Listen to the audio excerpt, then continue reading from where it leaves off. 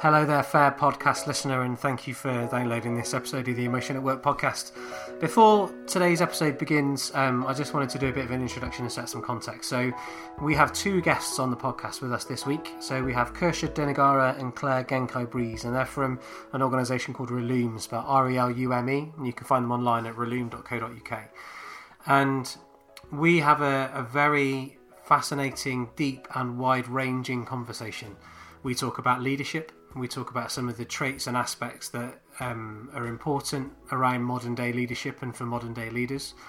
We also talk about what are the near enemies of some of these traits or some of these attributes that are needed from a leadership point of view. And then we also get into some specifics and some tangible details around what can we do to what hints and tips, guidance or advice can we give to leaders or people working with leaders to help them really think about the idea of vulnerability, of identity and of effective leadership in the workplace. I think this is the first podcast recording that I've done that I got wholly lost in the conversation. So I almost forgot my role as host and interviewer and just got fully kind of embedded and lost in the conversation. And I've listened to this conversation 3 times now, once when I was there and present and taking part, and twice on as I've listened back to it since then. And there's content in it that still intrigues and surprises and challenges my thinking. So we recorded this, the 3 of us sat in a room. It's a bit echoey at times. There wasn't much padding, so the acoustics weren't amazing, but they're not bad either. So sit back, relax, pay some attention, enjoy, because it's a good one. Here we go.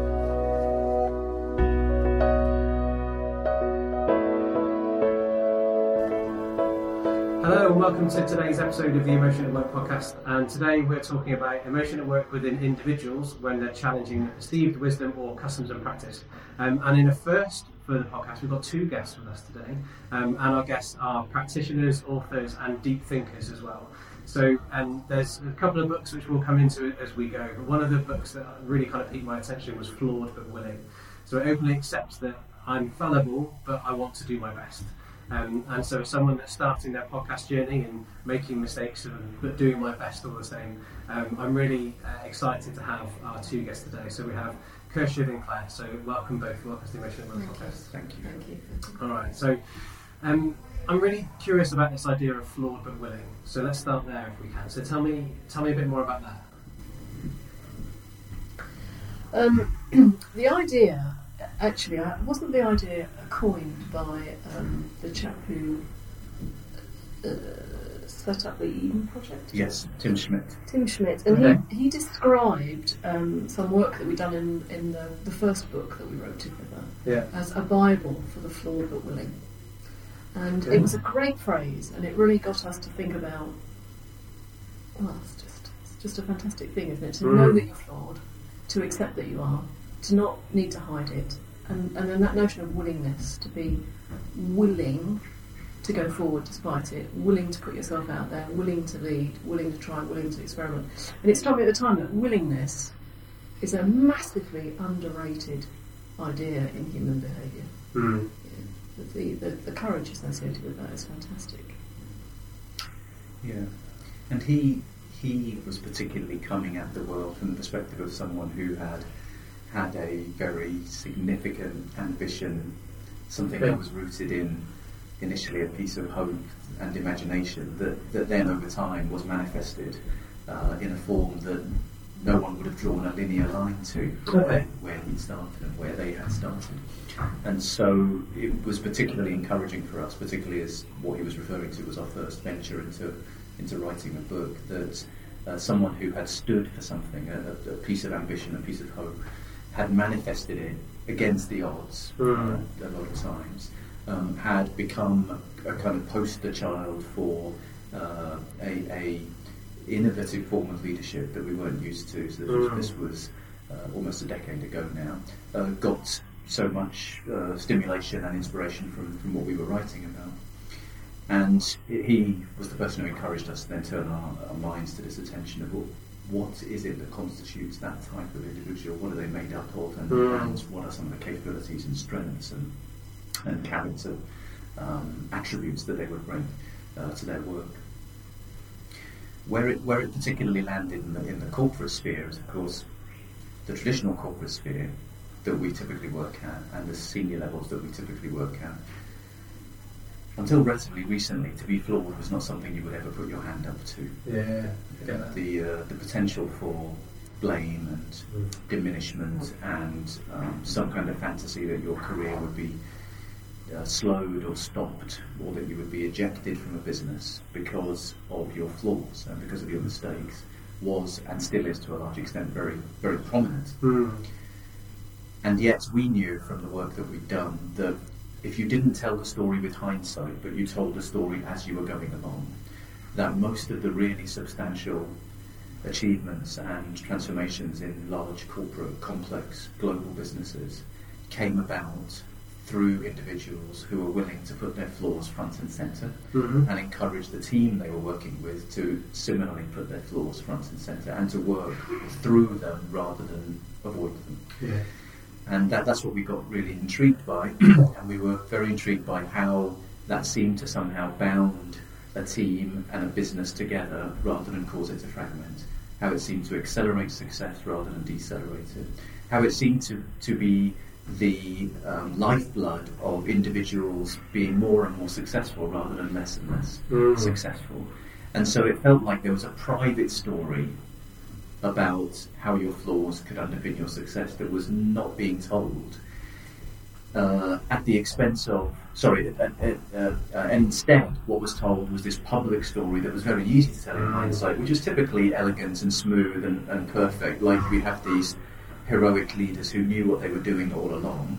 Whereas actually the people that we have been exposed to who have achieved heroic things would often say to you in private they didn't have a clue while they were going along, and there were plenty of moments of iteration and failure and experimentation and prototyping and testing and adjusting and that's not an easy story to tell, but that's the one we wanted to try and get into. I'm sorry, there's just something about that, just maybe reflect that there's a middle position on this, which we frequently see now in big corps, which is where people have learned a behaviour about being able to describe their weaknesses.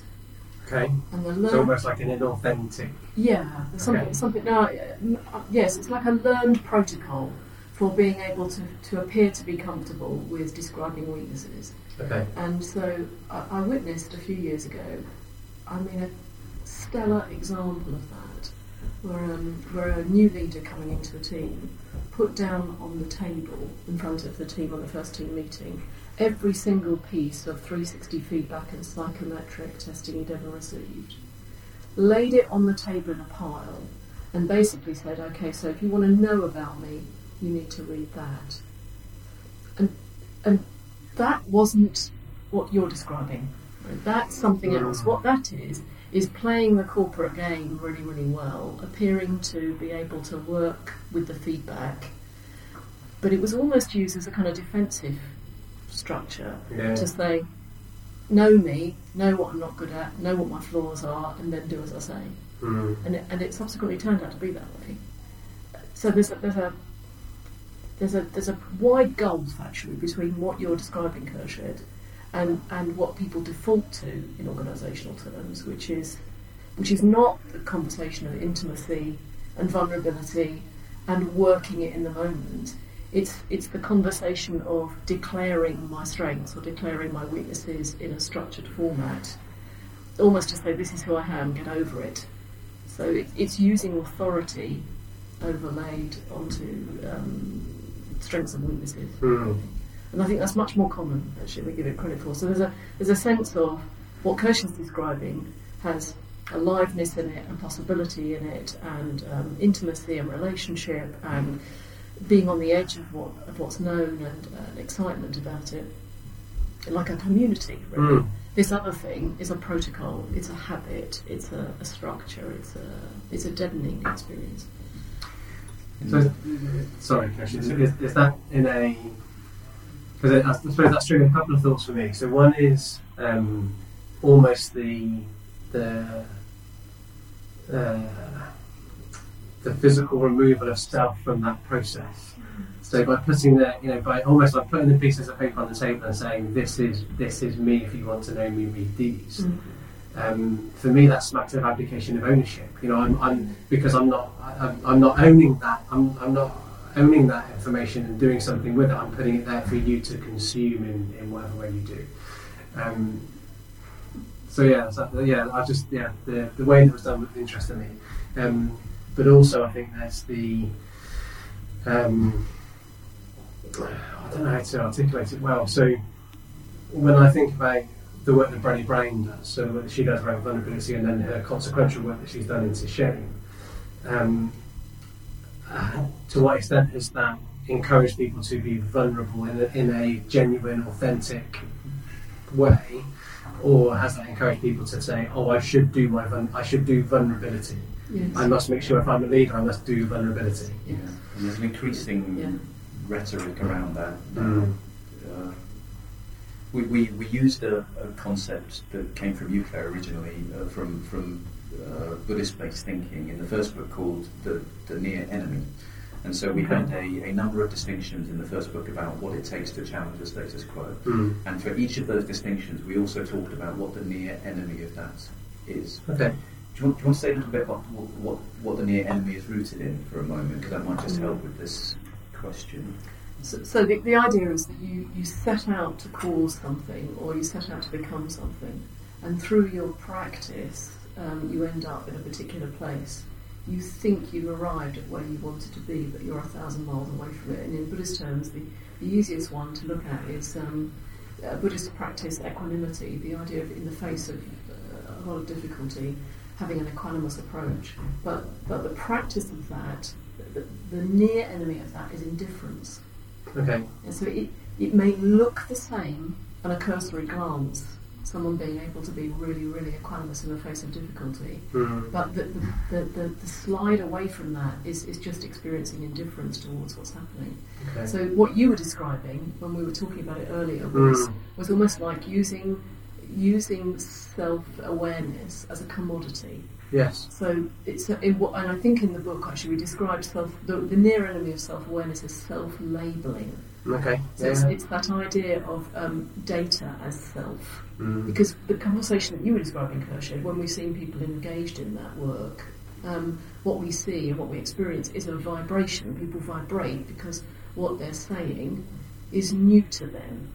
What they're disclosing feels fresh to them, and they're not quite certain where it's going to go, which is completely different from slapping a bunch of 360 down on table. Yeah. Would you mind just expanding on equanimous? Did I get that right? Equanimity. Equanimity. Do you mind just expanding on that a little bit more? It's not a word I'm familiar with, for example. So the idea of equanimity is this ability to, in the face of stimulation, difficulty, things that might activate you, instead of being caught up in this and then caught up in the next thing and caught up in the next thing, or strongly rejecting something or strongly attaching to something, being able to be very intimate with what's going on, and at the same time not caught up in it. So it's a spacious quality of presence without being under-attached or avoidant to certain things and over-attached to others. Okay. It's not a bad leadership quality, actually. Okay.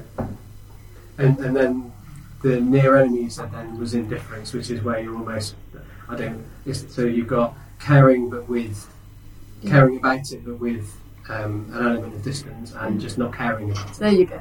Is that, yeah, okay. totally right. Okay, well said, Zen Master. Thank you.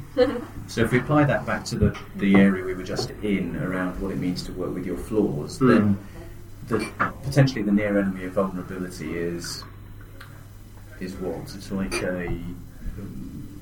it's a lack of responsibility of some form, I guess. I haven't got a very precise wording for it, but I often see the near enemy of vulnerability along the lines that Claire has described. It's an act. It's an act. Yes. It's a well-rehearsed act. It leaves you. It's like you said about the self being somewhere else. It's a bit like being behind yourself. Not really fully present to it.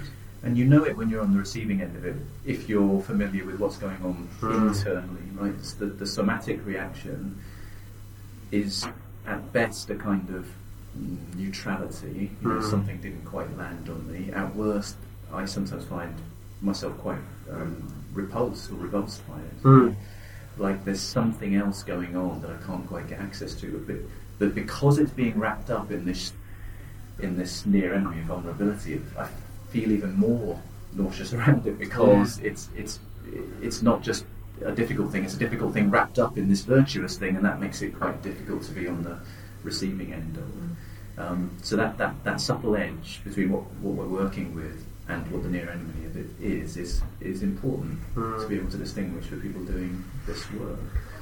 Yeah, because it reminds me a little bit of a conversation I was having with the supervisor who I did my master's degree. We were talking recently about performance and how people perform emotion, so how people do emotion. So emotion is often seen as something that is sort of passively happens to us in if you go with the classic stimulus response type approach.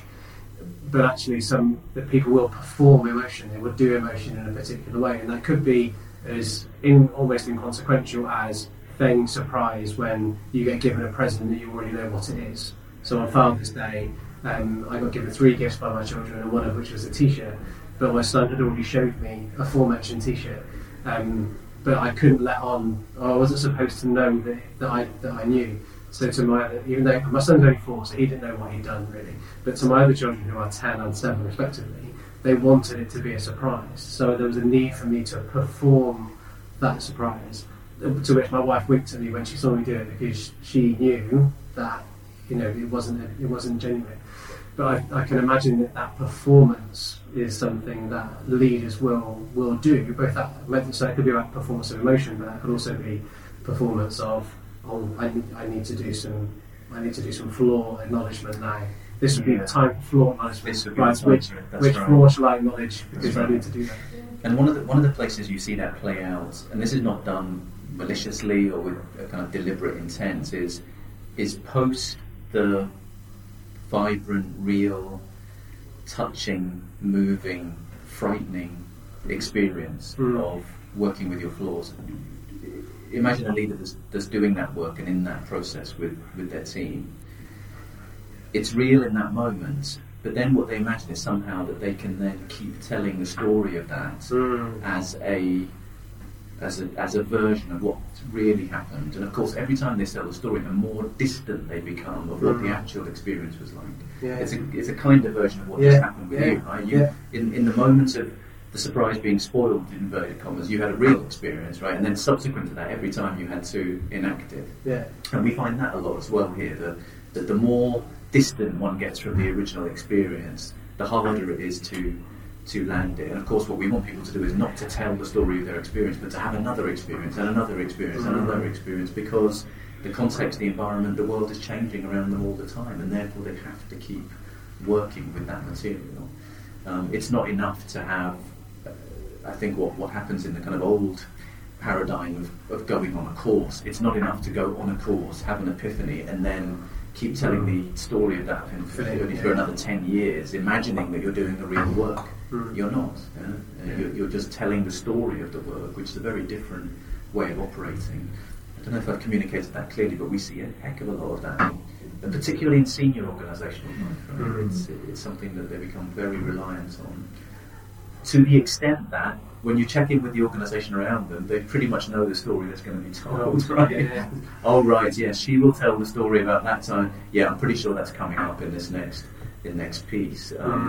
And of course, that then just breeds the very thing we don't want, which is scepticism and distance, and the treating of a leadership conversation like it's a presentation the whole time, which is not what we're after. So how do you help, a question for both of you, how do you help and or work with, so when you see that then, so I get a sense that your relationships that you have with your clients tend to be quite long in duration. So when you see that, so you see that epiphany moment where somebody genuinely has one of those, working with their flaws moments, and then it gets regurgitated out. What do you do to either help work with the individual or to challenge that? How do you, so I'm thinking from, if I'm in my listener's shoes and they're thinking, I relate to that, I see that, my boss or my peer, they do that all the time. How do you go about challenging that or working with that Yeah. I think a key notion in our work is that it's never done disconnected from what's going on commercially inside the particular business we're working in. And so an immediate thought that comes to your question is that you return people to the current work a lot of the time. So if someone, for example, is talking about, I don't know, you know, their flaws and their vulnerability around how perfectionistic they are, for example, and they trip into another story about that, what we would gently and sometimes very firmly do is encourage them to stop the history lesson and to apply that insight to what is going on now. So what is going on now in your business, in your team, in your meeting, in this very moment, in this conversation? That means you can apply that insight live to see whether it still has validity to your work, or whether actually it's just an old story you keep telling yourself, because there may be something else that now needs to emerge that we need to meet or face into that is more relevant for now. So I think that returning to this current moment is the first thing that comes to mind. People get addicted to epiphanies, don't they? I mean, absolutely addicted to the idea that learning only has validity if there's a peak moment or a strong emotion attached to it, or a shift in awareness. And actually, not all organisational life is going to be like that on an ongoing basis. That doesn't mean that you can't be really intimately alive to your experience on a day-to-day basis. It's just that it's not all going to be intensely dramatic. So sometimes we get people who get what I would describe as dramatic insights, and if they're not careful, they assume that the next one has to look the same in terms of drama, and so forth and so forth. And so what Kirsty is describing is it's not about normalising. Well, yeah, I suppose it is to some degree. It's like integrating it, normalising it into what's happening now. So, I mean, awareness can be an extraordinarily powerful thing about relatively small things, and shift the way you feel or experience or do your work. But it doesn't all have to be about dramatic epiphanies. So, I feel compelled to share something that happened to me yesterday, just to see if I'm... Because from hearing what you just said, I had an experience yesterday that makes me think about that as an example. So there's something I've been struggling to do for a while. So in an almost Brian Tracy kind of time management way, I needed to eat a frog yesterday. It was something I really needed to do. And I know I've been procrastinating about it for a while. And I arrived at King's Cross, and my plan was to go to a co-working space that I used just around the corner and to go and do that. And then instead I remembered that a while ago when I used to be doing tasks like the one I needed to complete, I would walk up and down the footpath between my village at home and the next village, and I would speak into my phone while I was doing it. So I'd plug my earphones in and I'd walk and talk and think about what it was that I needed to do. So I thought, you know what, I'm going to go for a walk instead. I'm not going to go to the co-working space, I'm going to go for a walk instead. So I walked down Euston Road into Regent's Park, and ended up stopping kind of up near the zoo. But by the time I finished, there was a phone call in between, but by the time I got to Regent's Park, got to the zoo, it was done. Granted, it was in an audio, so we got teas and coffees in the room. It was in an audio file format, but it was done. And it was, I guess it was another realisation for me that I had a strategy that I knew in my own experience worked for me when I am procrastinating, yet it has taken me however many days I've been procrastinating on that to remind myself what it needed to be. But there wasn't a big drama with it. Actually, it was just, it was a good solid 20-25 minutes worth of thinking, and I didn't feel strange walking down London talking into my earphones, because everybody does it all the way walking down the street anyway. So but yeah, so it's would that be an example that would fit to that? Yes, that kind of willingness to notice something knocking on your door, basically, and then it doesn't have to be a drama. And the other thing that Kirsty was describing, I think, is that kind of ability to nest something in now rather than then is really, really important. So nesting things in now, whatever the now looks like, is a terribly important leadership ability, really. And of course, most of the work we do with people is in a social learning way, isn't it? I mean, we tend to do things in teams or in groups wherever we possibly can. So that nowness often means other people will have an opinion about it too, and there'll be data coming that into the conversation that other people might not have been aware of. Just wrestling with that question about how do we do it? How do we do it? Unrelentingly might be a way to describe it. Yeah. Unrelentingly. I mean, we just don't give up. And then what we find is that a certain percentage of people who are working in leadership roles in businesses pick up the muscle of being unrelenting about it, because it's energising and it's enlivening, and they make themselves and life interesting to themselves with less fear.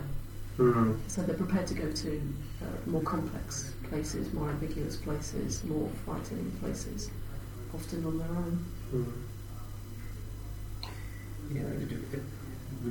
It might just be worth contextualising a little bit more why we end up in this territory. So our work is primarily with organisations and teams and individuals who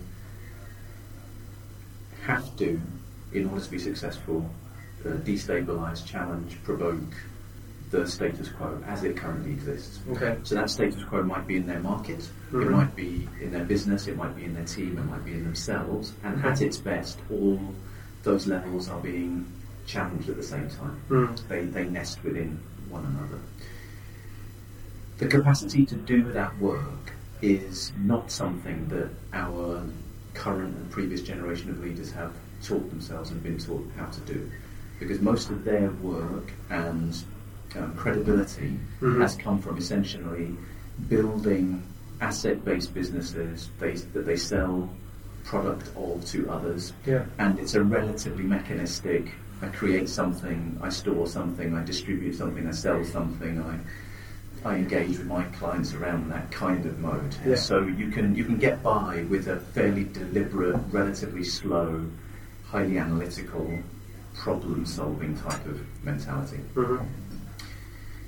The businesses that we are working with have come from that heritage, but are now, to put a shorthand around it, realising something pretty fundamental needs to shift if they're going to be fit for the digital world that is upon us. But the form of leadership that's needed for the digital world is quite distinct and different around pace, disturbance, agility, learning, improvisation, creativity. Just the whole feel around a digital leader is completely different. And yet what we're trying to do over and over again is to make someone rooted in a corporate past fit for a business of the future. Yeah. Mm-hmm. When you go into that work and look to help people disturb the status quo, it is highly anxiety provoking. Mm-hmm. That's not a bad thing, because you can be highly anxious and safe. Yeah. Yes. So being highly anxious also brings with it emotions of fear and distrust and paranoia and anger and a general emotional destabilization of some kind. Mm-hmm. And the connection of all of that to the conversation you started with us about what it means to be flawed but willing is that you cannot live in that environment if you're trying to be this highly controlled, highly perfect image of strong, stable leadership that you want to project out into the organisation and the world. And it's interesting that phrase came out of my mouth, because what we've just experienced in this country is an absolute manifestation of how out of date that is. Yeah, and I'm not making a political point. Whatever your politics are, that is a fundamentally outdated and flawed model of leadership that the electorate in this country saw through and did not like. I'm not suggesting the alternatives were dramatically better, but we know that was just not on key. And so, in order to come out of that, we need to be comfortable with anxiety that stems from vulnerability towards our flaws. That's where, when people tell you that they think you are being authentic, I think it's because of something in that pot, right? Something in that recipe, something in that mixture that lands. Yes, we're inspired by people's imperfections, not their perfections. The desire that our current Prime Minister has had to somehow inspire us through this perfectly scripted and highly structured and defended image has not worked, and it doesn't work. But if we could have just got access to some of what makes and made her human, which includes her flaws and her willingness and her imperfections, then we may have said, yes, this is the person who we want to entrust the leadership of this country to. And the same thing applies to organisational life. You know, there are a whole host of leaders who are realising they haven't got it anymore, and they're being replaced. But they're still being replaced, unfortunately, by another version of themselves, just a bit younger. And so that's where our work primarily comes into play, which is how are we going to shift this? Because something quite definitive is needed here. And so it's that as an overarching context, I'd say, that triggers off a load of other capabilities, but it's this particular one around working with your flaws and your vulnerability that we've zoned in on. Does that make sense? It does. It does make sense. So what the listener can't see, so Claire's looking very ponderously out the window. Because I was reading some Heifetz yesterday, Ron Heifetz. There's a massive book, I've never come across it before, written a few years ago about the practices of adaptable leadership. Okay. And in there he was describing something I thought, well, he just described it so much more succinctly than we have, I think, which was this way that people conflate authority with leadership. Authority meaning perfection, knowing, clarity, structure, a sense of control, and leadership being in the moment, in the nowness, working with everything that's known, unknown or unclear, and being willing to stay present to it all and other people in the process of trying to work out how to solve problems.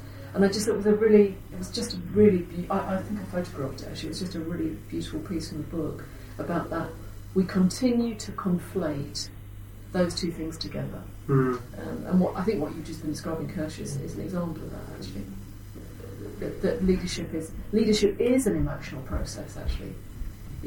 Leading yourself is an emotional process. Leading others is an emotional process. We should care more about the workplace. We should care more about people in the workplace. We should care about what our businesses are about in our society. And actually part of our work is often helping people to reconnect to what they do care about, because they've been numbed out. They've just been completely numbed out. Yeah, I think this is an important part of it, isn't it? Because we stand very strongly for discomfort as a part of organisational life, but we don't stand for stress. And I think there is a distinction between those things. So when you say numbed out, that's what it triggers in my mind, Claire, is that we meet people who are repetitively and highly stressed at senior levels in organisational life.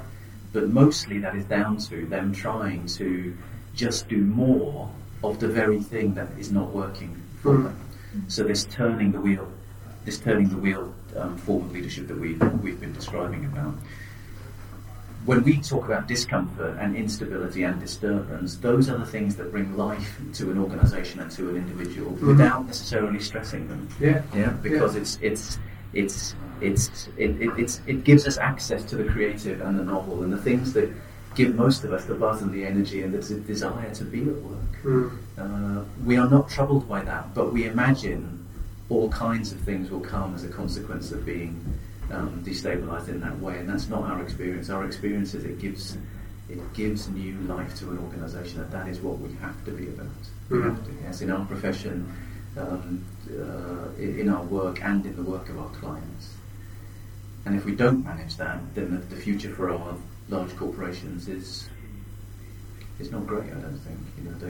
They will be challenged from all kinds of directions and won't be able to withstand that challenge. And we see that already in a number of different forms in the news almost daily, if not. I don't know why thinking about flawed as simply being incomplete. I mean, when I think about the work we've done over the years, I would say that we're just as much flawed and willing ourselves in practice, aren't we? Absolutely. I mean, the reason we keep going back to it repetitively is because we care very deeply about it, but we're constantly uncovering our limitations in the same way. Yeah, and the work to bring it to its very kind of pragmatic, practical orientation is in itself a mess. And we don't know when we start where it will finish. And nowadays, increasingly, I'm providing clients with less and less of an agenda for the work we might do, because we do not know. But if we can contract at the start that this is going to be messy and inelegant and creative, and at the end of it you will be dissatisfied, and we will have made some kind of breakthrough that we wouldn't have got otherwise. And if we can contract all of that at the beginning, then we often end up in a good place, or a good enough place. But absolutely, that then has to be modelled by ourselves. So my ability to do this work is very highly rooted in my comfort with my own fallibility and my desire in the moment to call it. So if I have pushed someone too far, or stretched a conversation for too long, or not made enough sense of something, or inappropriately structured something, or this is all part of the work, and declaring it in the moment, asking for some help, trying to recover it, and showing how quick recovery is possible. That's all part of this work. Yeah? So we cannot look or be perfect ourselves in the face of what we're asking of our clients. If we're really going to roll our sleeves up and be in the work with them, it means also begging for quite a bit of forgiveness for when we screw up ourselves, and we do. And so you hinted at it a little bit there, in terms of, so when that happens, how do you go about sharing that? Again, I'm curious about how do you do that? So how in that moment when you think you've pushed the conversation too far, or you've held something for too long, or you've explained something poorly, how do you say just that? Okay. Just that. I mean, just that, really. It's just a question of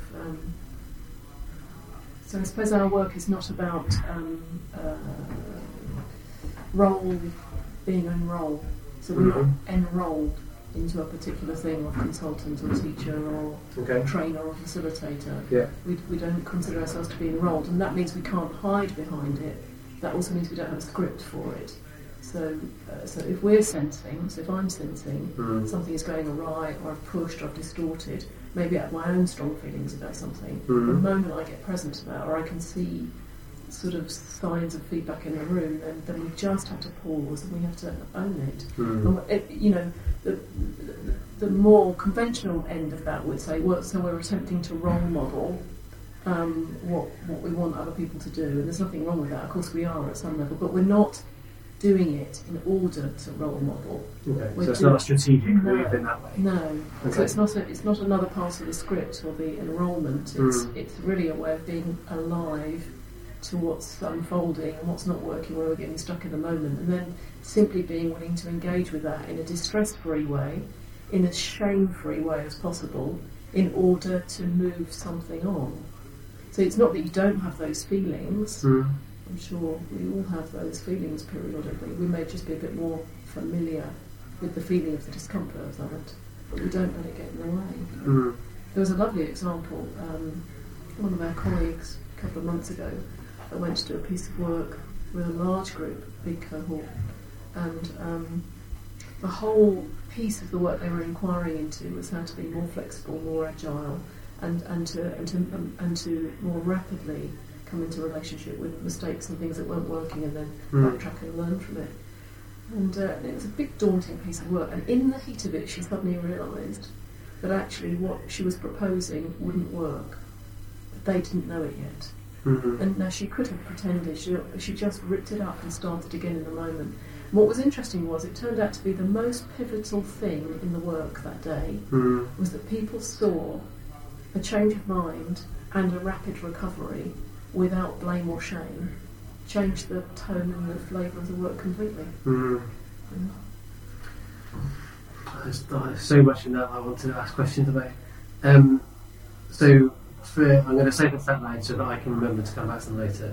So I'm interested in this idea of enrolment because one of the things that fascinates me is the identity work that people do. So is the way that the roles or the personas they take shape who they are, what they allow themselves to do or not to do. And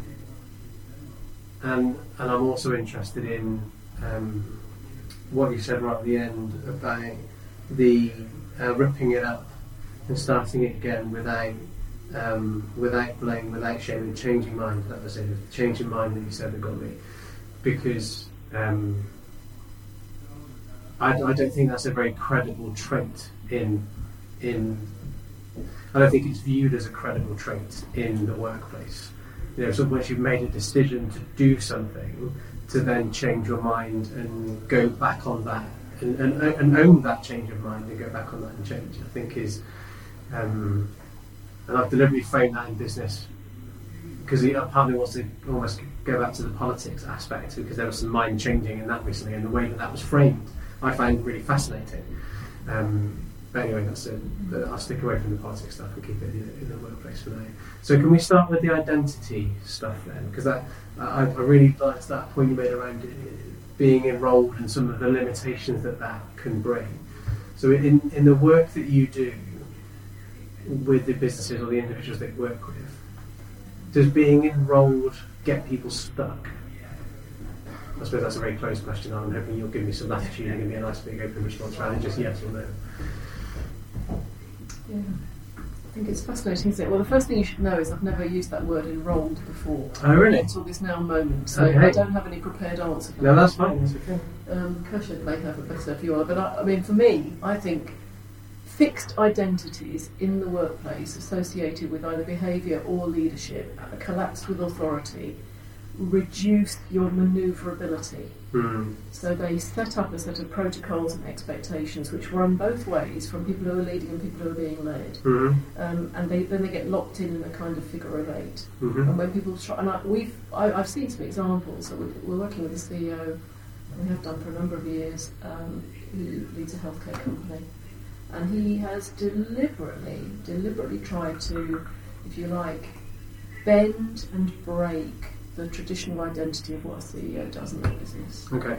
And in the early phases of that, they have a policy where all feedback just comes in and they don't edit it, so he gets to see it. Okay. And some of the ways that he was described by members of his company, I mean, were deeply hurtful. Okay. Or at least they would be to a person who wasn't a challenging leader. Deeply hurtful, deeply personal, very aggressive.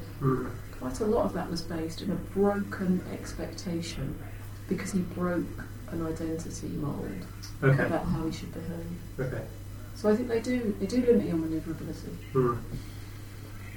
I think that's a positive example. A more negative one, which is the same point but coming from a different direction, is that once you establish an identity called expert CEO, stronger and cleverer than anyone else, quick to blame, quick to persecute if you do anything wrong, never satisfied, incredibly demanding, then as you learn, as you shift, and as you look to flex that, there's a complete disbelief in your organisation that any of it is real. Yeah. And I've seen that over and over again as well, that because of the privileged position we have, we get to hear these individuals talk about how much pain that causes them, how much they don't want to be in that frame, how much more difficult and exhausting it is, how they don't want to be seen or related to that way, how they are ready to try and shift it, and they do. And the first few times, it almost doesn't matter how they show up, they will still be seen and listened to and heard from their old identity. Yeah.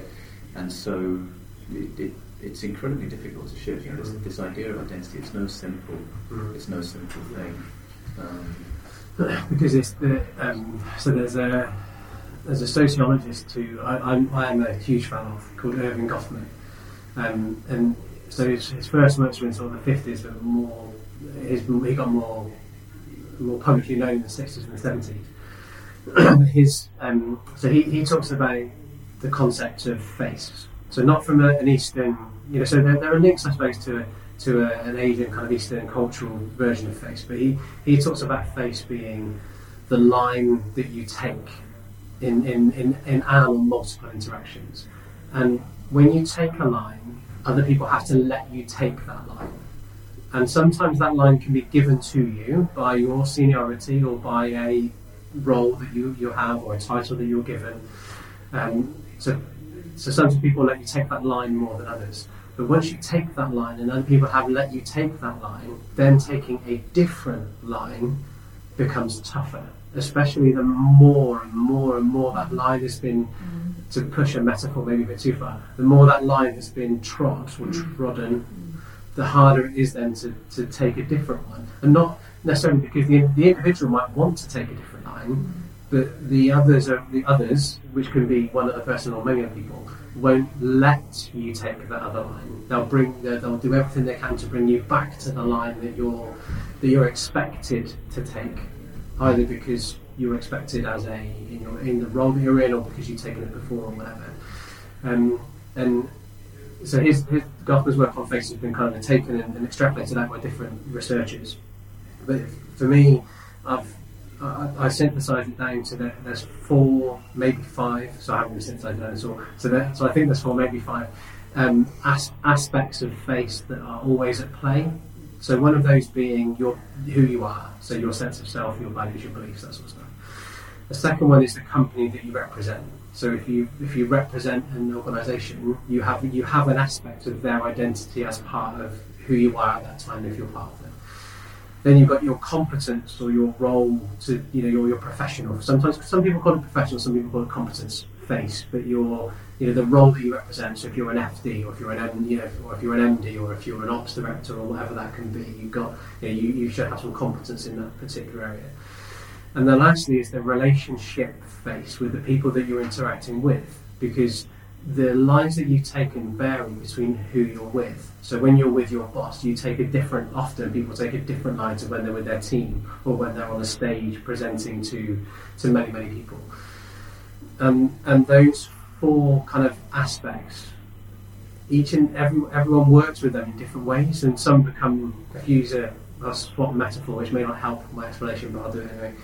If you think of it as like a stage, Goffman talks about from a stage point of view that some are foregrounded and some are backgrounded. So depending on what you're doing, depending on what you're talking about and what you're doing, you can change footing. So you can say, right, I'm going to foreground this one now, and I'm going to background this one instead, or I'm going to foreground these 2 or background these 2, and you can play with it in that way.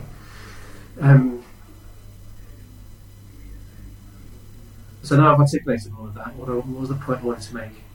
So therefore, working with identity is hard work to do, but we put very little thought into it. I think, generally speaking, if I can make an unfair gross generalisation across the population, I think in the workplace, executives especially give very little thought to how they're working and grappling with those identities, and therefore that can make it harder to shift and change or to shake some of those off. So the individual you were talking about, Kershal, you were saying how they constantly, I can't remember who was saying that, they constantly redefine and break what it is to be a CEO. I can imagine how hard work that is, but also how liberating that is, but also I wonder how disconcerting that is for some of the people who want him to be straight and true and to take a consistent line. Yeah. Sorry, I know that's me talking a lot. No. I think that what's important about that for me is consistency is not necessarily straight and true. Conflating those 2 things together is not good point. Yes. But also, I think the other piece that comes out strongly from what you just said, Phil, is that there are 2 parties in play here. Yes? Both the actor and the audience, I think, have equally strong influences on this, and much of our work, yes, is with the actors themselves, but then also has to be with an audience that says they want one thing but act in a particularly around the concepts of empowerment and uncertainty and difference of opinion and contention, and these things are easy to ask for and also easy to reject when they come your way, because of course it puts more responsibility on your part in all of this.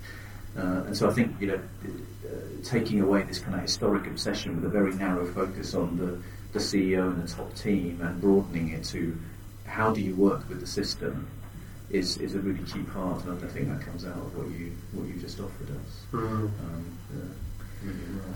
Do you remember the chat that we had on the first or the second Challenger week, Lawrence? Yes.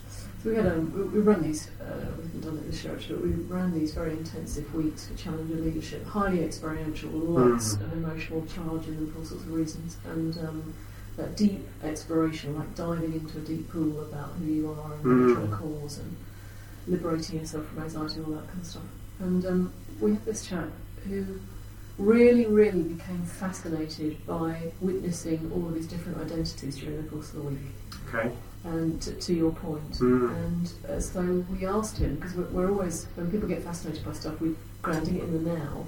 We asked him if he wanted to run an identity retreat, and so we put together an identity retreat. He's run it twice, and in that retreat we do an exploration with masks, with clothing, with pre-inquiry questions, and we've had, in the last one we had a whole bunch of people, senior people in organisations coming along, just taking a weekend to try and come into relationship with the identities that are in their foreground in their organisation at this point in their life, and the ones that were either put in their background, which I privately describe as the problem with the midlife crisis, or the things that have been put away or are knocking on the door wanting to come into the foreground but don't have a play space. And he's done some fabulous work in that really since. I mean, so he's leading an organisation, but it became this personal inquiry, and it's helped his own work enormously. But he's generously provided a space with our assistance for other people to do that kind of inquiry. And the thing I remember most about him was putting himself into the identity of other people around him, not just for 10 minutes, but for like an hour, 2 hours, 3 hours, and really enrolling them and learning so much from that process, that being that part of the audience.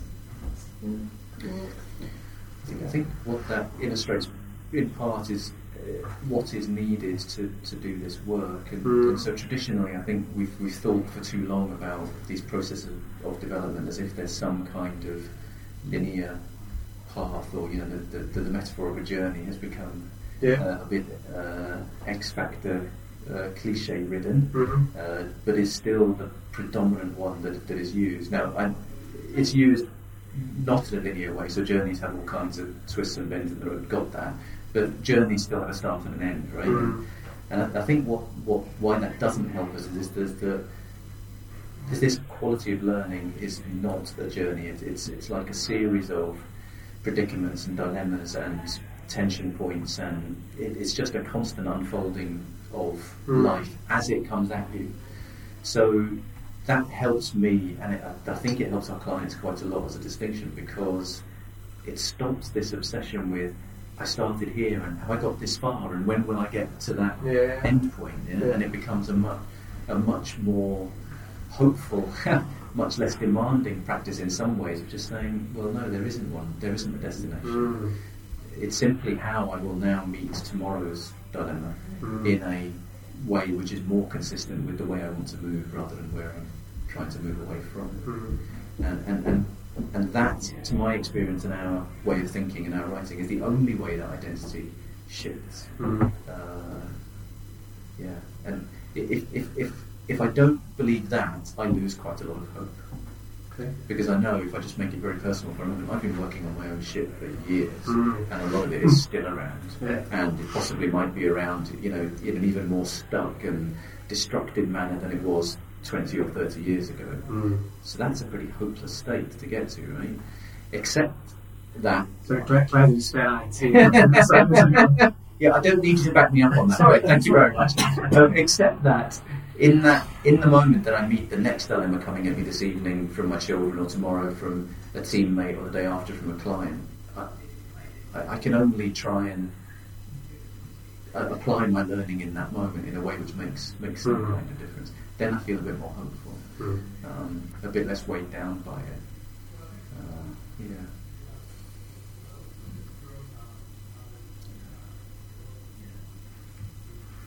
And Claire and I glancing each other across the table, because there was a big intake of breath, and I wasn't sure if that was whether you got something you wanted to say on.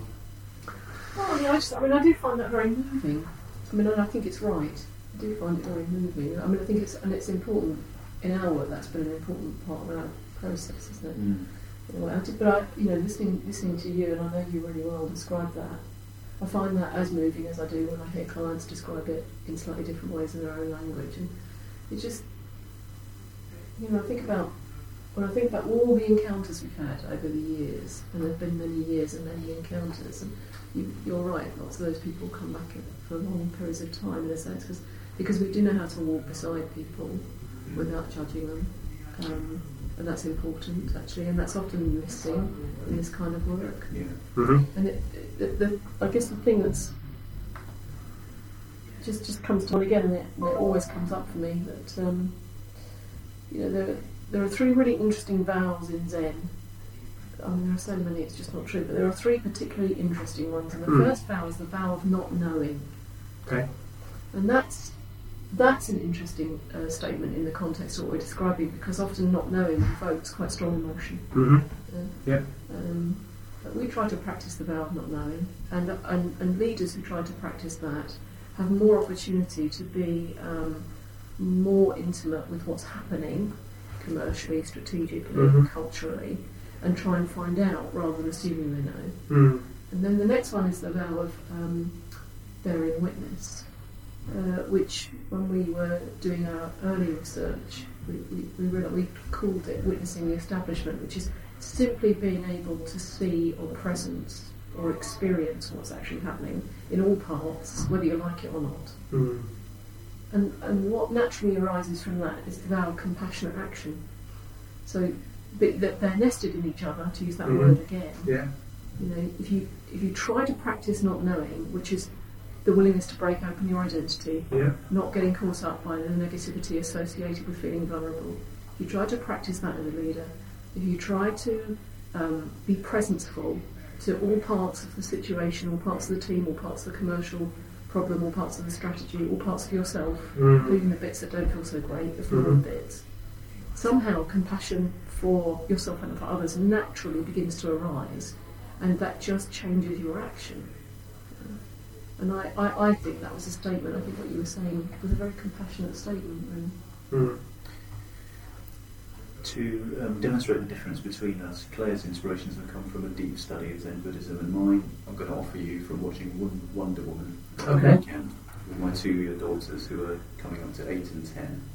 So it was my 10-year-old's 10th birthday, and one of the things she wanted to do on her birthday weekend was go and see Wonder Woman. So off we went, and I sat there, and there's a point in the film where fairly typically, and this won't ruin it for anyone, it's a story of a journey full of dilemmas and predicaments that they face along the way. They're a band of brothers and sisters that have to do this thing, and they face into these things as they go. And one of the band is brought along because apparently he's this incredibly skilled sniper, but in the moment that Wonder Woman asks him to take this incredibly difficult shot, he can't do it. And she says to one of the other team that evening, well, what's he here for then? What's the point of it? And the message she gets back is a kind one, which is rooted in what Claire just said, and the rest of the team says, everyone's fighting their own battle. Everyone's fighting a battle, and she gets an adjustment around her kindness. So the next morning when they're off again, and the sniper says, "You don't need me. I'm not sure I'm necessary. I think I'll stop here. I'm not sure what I'm here for." And she says, "Of course we need you. You're here because you can sing," which is another great quality that he has. But I think that act of kindness in the moment was transformative in the film, and then of course he recovers his skill at doing his shooting right, at the same time. And I think there's something in that quality of kindness that is both missing and desperately needed in our organisations today. Certainly in the organisations we work in and with the clients we work with, it is easy to lose sight of. It is most difficult to grab hold of in those moments of high uncertainty and distress and destabilisation. But if there was one transformative thing that we could encourage each other to do, is in those moments to reach for a kind response as a starting point, as an opening to something else. And when we are able to do that with each other, then everything else falls into place. And would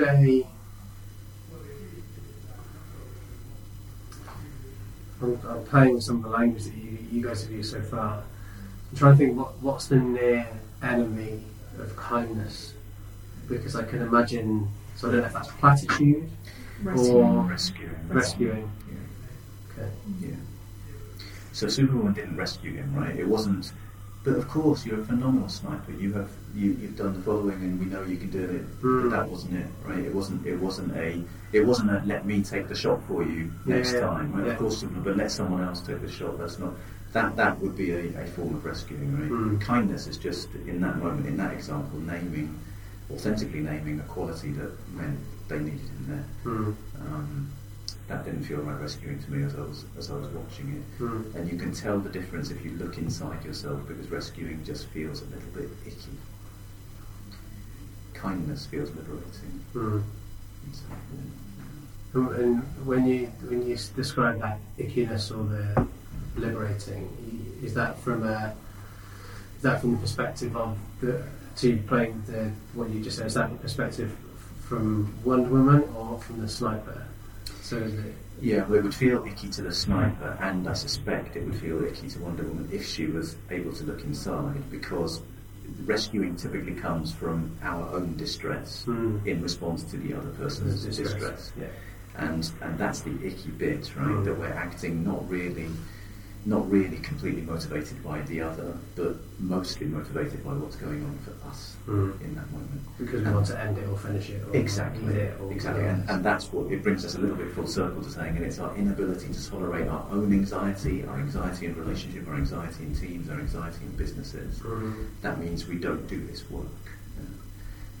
And that's the heart of this work. How do you bring your ability to cause anxiety around you and to work with your own and other people's as you cause it in such a way that the whole business can move forward rather than fragment or collapse or kind of self-destruct.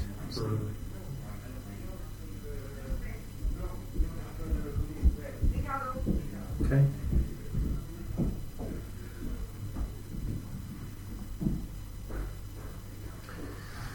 So I feel torn between, because you said just a few seconds ago that brings us full circle back to where we began. So part of me is thinking, have we literally come full circle, and have we come to the end of our conversation? But I also am enjoying it so much that I kind of don't want to lose it down either at the same time, really. So a couple of things that we've referred to that the listener we referred to implicitly that the listener might not know about explicitly. So we talked about Challenger a few times. We talked about the Challenger retreat, and you talked about Challenger leadership, and we haven't really explained what that is. Would it be useful to just to give an explanation for the listeners of what that is and what that means for you guys? So I think we did a little bit of it earlier on when we were trying to contextualise some of the conversation. Our work, our practice, our passion, our research, our writing is rooted in how do you stand with one foot inside the status quo and one foot outside? How do you stand at the edges of the established system and ways of working and cause it to be different? In a nutshell, that's our interest, and that's what we've written about. That's what's informed our experience in that kind of work, is what's informed this conversation. So. Okay.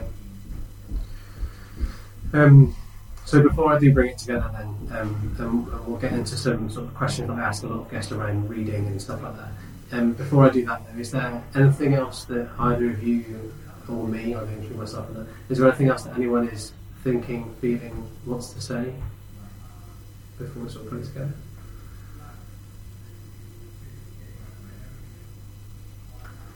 I just think that that notion of kindness is worthy of pausing on, to be honest with you. Because in the stories that you were illustrating about it and the way I was thinking about it, I think it's a combination of vulnerability and strength.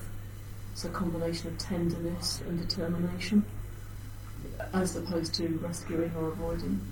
And I don't think we talk a lot about kindness in organisational life, actually. I don't think we talk a lot about that at all. No, it's not like if I look at all of the, sorry I'm interrupting, which is very bad form, but if I look at the data that I've collected talking about culture, kindness very, very rarely features. Kindness just is a word that doesn't feature in the data sets that I've got. Yeah. And I think the reason it's really pertinent to our work and our client base is this particularly applies as you get more senior in organisational life. And the bit that's saddening is that it's almost as if we have justified to ourselves a massive deficit in empathy towards these people who we imagine are highly paid enough not to need kindness. Okay. And they probably tell themselves that same story as well. In fact, many of them said that to me. I get paid enough not to have to be concerned about how kind or not people are to me, or how kind I am or not to them. And I think that is a false equation. And I of course I want the best for the individuals we work with, but my motivation on this is wider than that. It's rooted in the belief that if we can practice and if we can close that deficit, then ultimately we will change not just those individuals, but their teams and their businesses, society and the world. There is enough of a ripple effect that I've seen enough times to be convinced by. And there are difficult populations to feel kind towards. I think that our client base is one of them. And if we could bring more of that quality into the places we work in, and if we as a profession can do that, then that could be a little bit of magic.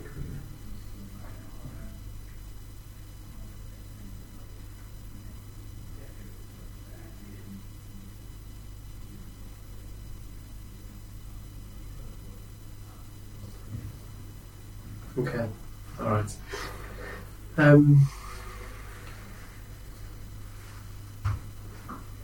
So, what am I thinking? That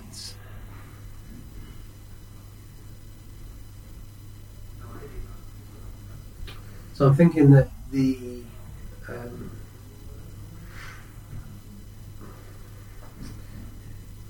so one of the things that I get challenged on and by is that I have a habit of caring too much at times. So I remember a couple of years ago I was doing a piece of work with a client, quite a long relationship. We worked together for about 10 months, I think it was, and I remember getting not quite actually, because quite's not the wrong way. I got very close to the organisation, to the people within it, and cared a lot about what's happening, what's being done, and so on. And bearing in mind I wasn't an employee, there's a challenge of, did I care too much? And the answer to that is yes. And did it hinder? I think at times, but that, I don't know. I think maybe I need to ask the client, but I think that caring. So there was caring, but there wasn't rescuing. So what I didn't do was fix it. So there was a conscious choice for me. It wasn't about me. I care so much. I felt like I have to fix it and make it better. That was there for a bit, and that was there, and that didn't help me, because then I felt like I wasn't influencing. I wasn't making a difference. That I remember using a metaphor, but it felt like we were at the top of a roller coaster and then the wheels fell off. And I was trying to put the wheels back on, and I just didn't have the capability to fix it. And then when I realised that I didn't have to fix it, actually I could just carry on the ride and see where it goes. But the care remained all the way throughout. So when I stopped caring when I realised I didn't have to fix the wheels back on, I still cared a lot, but I just went with the ride and went with it. But I remember that being a really hard thing to do. A really, awake at night, not sleeping properly, horrible knotty feelings in my stomach and all of that stuff that went with it.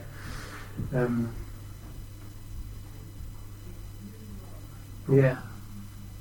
But you implied from that, or I think you alluded to the fact that or you had some feedback that you cared too much. Yeah. As if somehow that's a negative thing. Yes. Yeah. But I think it does it leave me open to stuff? Yes. But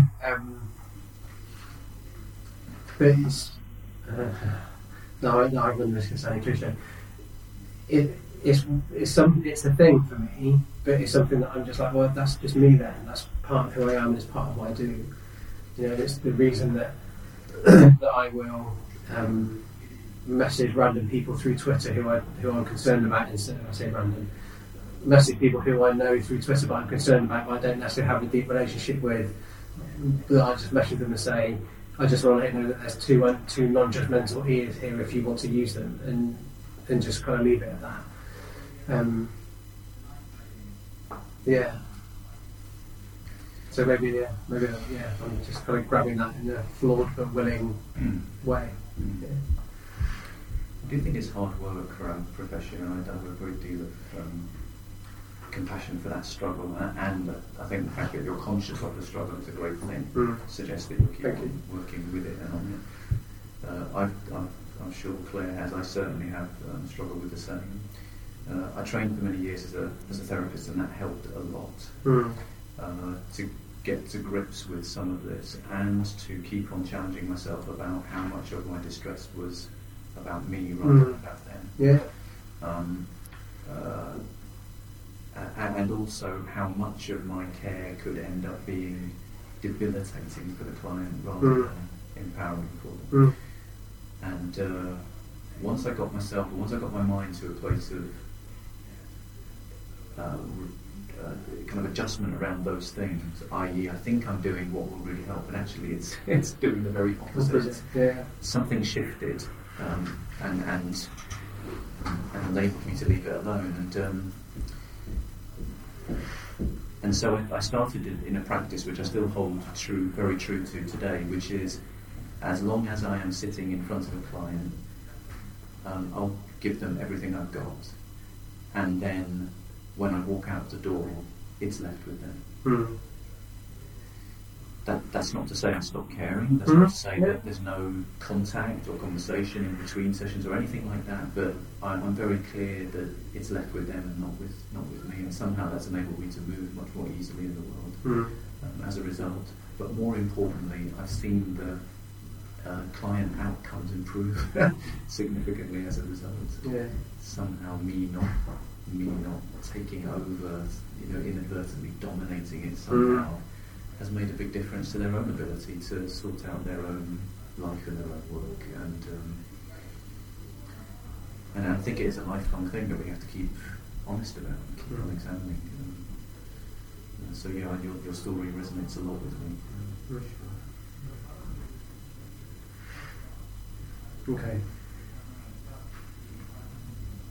So Claire, when you said you want us to stick with the kindness bit for a bit longer, how are you with that now? Well, there's lots going on in my head. I think we might do. I'll take it away. Okay. So it's a takeaway in a way for me. What constitutes kindness as a leader? What constitutes kindness in a team? The near enemy of that would be all this rescuing and avoidance and jolliness. And actually, it's not about that. And then I think what I got out of that conversation between the two of you was the sense that caring needs to be balanced with skillful change ability. And you put those two things together, and what you have is expressions of compassion, which may be quite understated, where one might let something go compassionately. So that was an interesting interchange. The other thing that arises for me about it is just perspective. Actually, it's like it seems really, really important to help people cultivate perspective. And perspective is not a gateway to copping out. So perspective is a way of having a sense of the long game, or the fact that you're part of a lineage of people trying to shift organisations, change the way human systems work, and how they serve society. And so you're part of the long game, so you will pick up a baton and you will do a certain amount. But what's important is that you don't wreck yourself in the process, but that you wreck yourself enough to be moved by your activity, that it means something to you. So perspective, I think, is often misspoken about. It's not an excuse for copping out or saying, well, in the great scheme of things, blah, blah, blah. That kind of speaking is just an excuse for avoidance, really.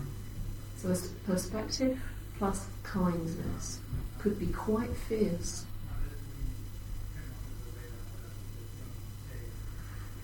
I've had a number of those formulas today. So you have perspective plus kindness. What else did you say earlier? I don't know, because I'm just making up. Compassion and strength? No, I can't remember. I'll have to listen back. There have been a number of things that you said today, all of which have really triggered some thoughts for me. It's it's an interesting thing that's emerged for you, because actually in Flawed But Willing, the book, the structure is around power and love, and the integration of those two qualities. And so it's interesting that's what you've picked up, because I think there is something transformative about bringing those things together. And potentially the over-caring bit that you were talking about is when we have an imbalance of power, of love, which then becomes kind of, anemic and drippy and ineffective. And of course the overemphasis on power has another effect, but some integration of the two is the territory we're aiming for. I think at a somatic level, as we finish here, it's interesting to me how I feel differently now than I did an hour ago, and I think that's because we have been in a conversation that has had some of the qualities we've been talking about in it. Yeah. And so I leave it. I'm kind of reflecting on what it must be like for clients who are even more on the receiving end of this. We're kind of getting an experience of it now, and maybe it would be useful to hear how you are. But as I check into myself, I feel a little bit less rigid, less tired. I feel more connected to you as a person that I've never met before physically. Something in that. I'm more curious. I have some more excitement about the conversation that's to follow. And I've also got a sense in which the next 2 days, which are going to be very intensive facilitation for 2 full days of a team that I don't enjoy particularly, I'm just going to be more skillful, and I'm hoping we'll get a better result as a result of spending an hour in this environment, and territory. And so I think that's part of, maybe this is part of the benefit that we're talking about. Thank you, Christian. Yeah, it's good to be moved, isn't it? It's good to have your life deepened by a conversation. And I think, that's the essence of what we try to do. But we learned a long time ago that we couldn't do that for others without doing it for ourselves continuously. So has this conversation deepened my life? Quite likely. Reconnected me. You can see I'm a little watery around the eyes. I've been for the past 20 minutes.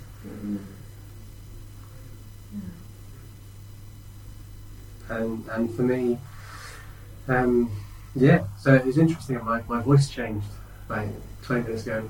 Maybe not. Yeah, there was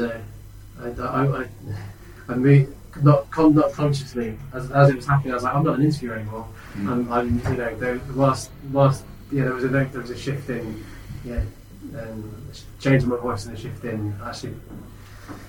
By saying I was part of it, that implies I was separate to it before, but I can't think of a better word to do it. But I remember noticing my voice change. It was changing the inflection and saying a bit of a wobble at the start as well. But yes, very much enjoyed. Lots to think about. This is definitely a podcast I've been listening back to a few times to go back over and to rehear everything that we've discussed and everything that we've covered. So feeling very grateful to you both for your time. So thank you very much. Thank you.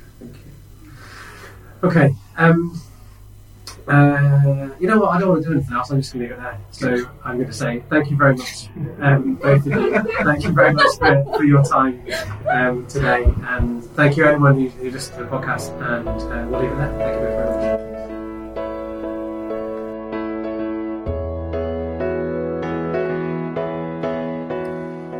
Hello there, fair podcast listener, and you've made it to the end. Thank you very much for listening all the way through to this episode of the podcast. And I have one last request. One of the things that we want to do with this podcast is share insightful, helpful, useful and thought-provoking content with the big wide world. And one of the ways that we can do that is making sure that other people can find our podcast. And something that really helps is people leaving us reviews. So, fair listener, I'd be very, very grateful if you could leave us a review on iTunes or any other podcasting service that you use to let us know what you think of the podcast, and let others know actually what you think of the podcast, so that we can get this shared big and wide and proud. So thanks very much for listening. Thanks for subscribing if you do. Thanks for listening if you don't. And yeah, I think that's it.